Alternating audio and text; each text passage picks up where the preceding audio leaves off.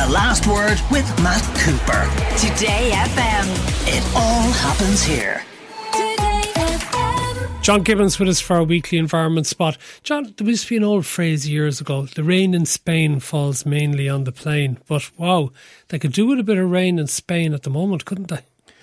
Good evening, Matt. Yes, we've got some really unusual climatic conditions across Europe. It's not just Spain, but it certainly is Spain. And the first impact that we're seeing in Spain is serious impact on agricultural production. They have drought. Yes. It's April. We're not talking about at the end of a long, hot summer, but 60% of the country is already suffering from drought. Yeah, you'll remember last summer, we talked about this a number of times when we had the hottest summer ever recorded in continental Europe. Now, people were hoping and assuming that we would have a recovery and a recharging of reservoirs and so on over the winter of 2022, 2023. It simply hasn't happened. And to give you an example of some of the problems that are baking in here, for example, the Alps are considered to be the water tower of that part of Europe. And they provide, if you like, a store of winter precipitation in the form of snow that's then released into spring. Now, the Alps are currently at half their level of snow, which means, of course, that even that water reservoir is simply not available. And this is manifesting itself, Matt, right across Europe. We've got major rivers like the Po that are running 1 to 2 metres below their level at this time of the year. Now, can I step back briefly for a bit of context on this? I think it's incredibly important. I was looking at the data for the 20th century for Europe. In the 20th century, there were 3 severe droughts in Europe: 1949, 1976 and 1990. So that's 100 years, 3 severe droughts in Europe. Now, since 2003, we've had droughts in 2003, 2010, 2013, 2015, 2018 and 2022. So that means we've had 6 severe droughts in 20 years. Now, if you against 3 for the entire 100 years, century. if you do the maths on that, we've had a 10-fold increase in severe droughts in Europe in the 21st century, in the first 2 decades of the 21st century, compared to the 20th century. Droughts used to be an extremely rare, literally once in a generation anomaly. They're now coming, as I said, at the rate of 2015, 2018, 2022, and the likelihood, Matt, is we're going to have a 7th major European drought this year. So I'm not really sure how many more times we can say it, but things are changing really, really quickly. The implications of this as well, particularly in Spain at the moment, I think they're already anticipating wheat and barley crops failing entirely in 4 regions. That's correct. And we saw that, for example, last year across France, we had major reductions in wheat production. And that also occurred at the same time as there was interruptions to Ukrainian wheat production for different reasons. So what we see really is our integrated agricultural system, which has been fantastically efficient at, if you like, at certain areas doing certain things and specialising in them. Now, that's that's already creaking heavily. And Europe, if you like, is first of all, it's a major consumer and it's a major importer of food, Matt. That's an important thing to say. Europe draws in food from other parts of the world. We're in no way food self-sufficient. But of course, we're also a major producer of food. So the implications for Europe, and I should add as well, by the way, that European temperature increases over the last 30 years are running at twice the global average. So, for example, we're now heating in across continental Europe at the rate of 0.5 degrees centigrade per decade. So since 1990, European temperatures have risen by 1.5 degrees centigrade. This is on the land surface of Europe. It's an incredible rate of change. There is simply no precedent for it. And as you say, it isn't just, by the way, about food production, however serious that is. For example, it's also affecting hydroelectric power production, and also we can expect to see nuclear power plants. Which is also very important to running the air conditioners. Of course. And of course, it's the great paradox, if you like, of heating, that as areas heat up, and for example, I've travelled to France regularly, and what I now find, something that you never saw 10 years ago, is that now almost all hotels and accommodation in France now have air conditioning. 10 years ago, almost none of them had air conditioning. And I've spoken to proprietors about this in France, and they said it's very simple. If we don't install air conditioning, people will not stay in our hotels. So that is a really tangible sense of how quickly things have changed, because air conditioning, apart from the huge energy use, is also a massive capital outlay, especially for old buildings, old hotels and so on, that are not set up for it. So they have had to spend that basically, or else shut up shop. Talk to me about TikTok removing climate denier videos. Yeah, TikTok have obviously been in the news for mostly for all the wrong reasons, and it looks to me like they're trying to do a little bit of PR on their reputation.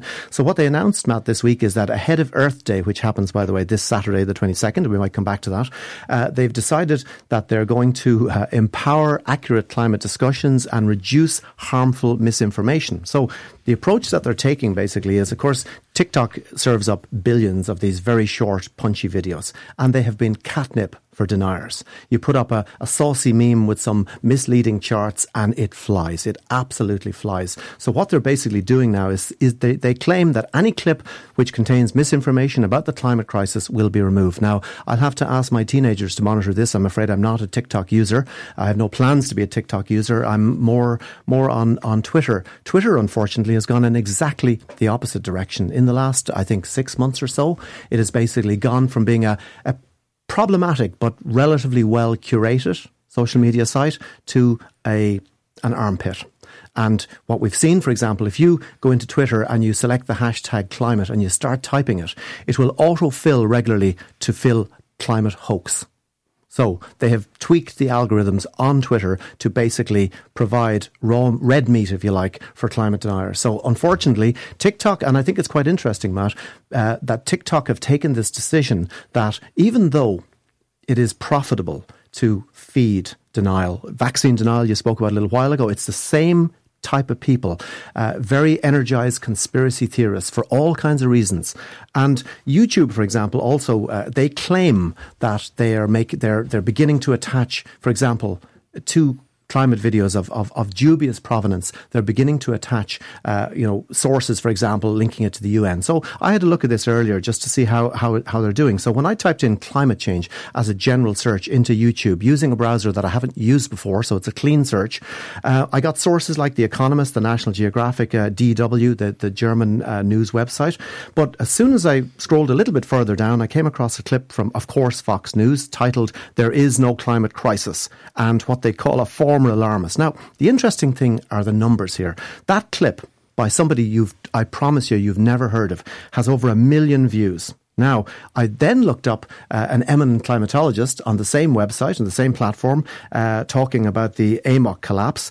10,000 views, Matt, on his clip in 2 years. So when you are feeding the trolls, there's something, I don't know whether is it a tick in human nature, but we are drawn into conspiracies, we're drawn into denial, and I don't know why, but it is, I think, a really important step taken by TikTok, however you feel about the platform, because remember, young people particularly are getting their version of news. They used to get it on the TV. They're now getting it on TikTok. And if I could just add a final point on that, Matt, I think what this is saying to me anyway is we need to get the teaching of social media literacy onto the school curriculums at primary school level and at secondary school level. Kids and young adults need to understand when they're being played by the social media companies. Okay, you were at a speech last night by an oceanographer, Professor Stefan Ramstorff.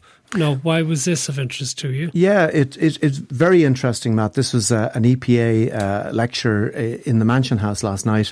And basically, Stefan Ramstorff is, I suppose, he's an oceanographer who specialises in the AMOC, which I guess we generally know as the Gulf Stream. Now, essentially, this is a gigantic submarine ocean current that starts life. Well, it's a circulation. He described it as being rather like the world's central heating system. It flows from the Antarctic, it wraps around through the Caribbean, and it passes up by northwest Europe. We know it, of course, Matt, because the reason we have a relatively benign climate, despite all the complaining we do about it, here in Europe, where we're at the same line of latitude as Newfoundland. Yet we're ice-free year-round because of the Gulf Stream. Now, the Gulf Stream transfers to northwestern Europe the equivalent of the energy produced by 1 million nuclear power plants. So it's what's called a petawatt. You can look it up. It's lots of zeros. Now, this is a vast energy subsidy. Of course, it's a double benefit because not only does it provide warmth to Western Europe, it also draws dangerous heat away from the tropics. Now, this we know for certain, and Professor Ramstorff confirmed this last night, that the AMOC has already, the overturning current has slowed by about 15% since 1990. So this gigantic current is beginning to slow. Well, it's already slowing. The question is, what happens if it shuts down? Now, the good news, for want of a better way of putting it, is this isn't going to happen like in the day after tomorrow, where it shuts down in a few weeks and the Northern Hemisphere turns into an ice block. That's not going to happen. But a shutdown of the AMOC would cause climate chaos right across the Northern Hemisphere. And another eminent scientist, Professor James Hansen, he's done work on this. He's the former director of NASA, and his projections is that the temperature gradient between the tropics and the mid-latitudes would become so severe, in other words, the heat difference between them, that it would fuel superstorms. These are storms, he said, capable of flattening cities. Storms like humans have never experienced. But we know that these have occurred in the geological past. And it has happened previously when the AMOC shut down. So he put it very simply. What we need to do, like right now, is we need to cut emissions of all forms of fossil fuels by 50% by 2030. He said, we got 7 years. No, that doesn't mean, by the way, that we start in 6.5. We have 7 years starting now to globally cut our emissions by 50%. And he said, essentially, if yet again we fail to do this, basically we're inviting what he called cascading climatic tipping points. So to give you another example related to this, the West Antarctic ice sheet contains 3 metres of global sea level, and it's hanging on by its proverbial fingernails. And that, apparently, somewhere at 1.5 degrees, Matt, that is going to basically begin to dump itself into the South Atlantic Ocean. And that means essentially the map of the world, including the map of Ireland, will be redrawn, and we're going to end up losing much of our coastal settlement. So this is the kind of stuff, that's what gets me out in the evenings into these conferences. Okay. Very briefly, it's Earth Day on Saturday, just like it's Record Store Day. And it's Earth Overshoot Day as well. Yeah, Overshoot Day actually occurs tomorrow. Now, this, by the way, is specifically for Ireland. The global Earth Overshoot Day is expected to happen this year around about July the 28th. Now, to explain briefly what Earth Overshoot Day... Very briefly. Basically, this is the day of the year at which we've used the entire biocapacity of the Earth. Beyond that, we're essentially in ecological hock, if I can put it that way. Ireland, on the other hand, we achieved this by April the 21st this year. And that means essentially that for the world to live the way Irish people live and to use the resources of the average Irish person, we need 2.5 planet Earths. Now, unfortunately, Matt, as you may have noticed, we've only got the one.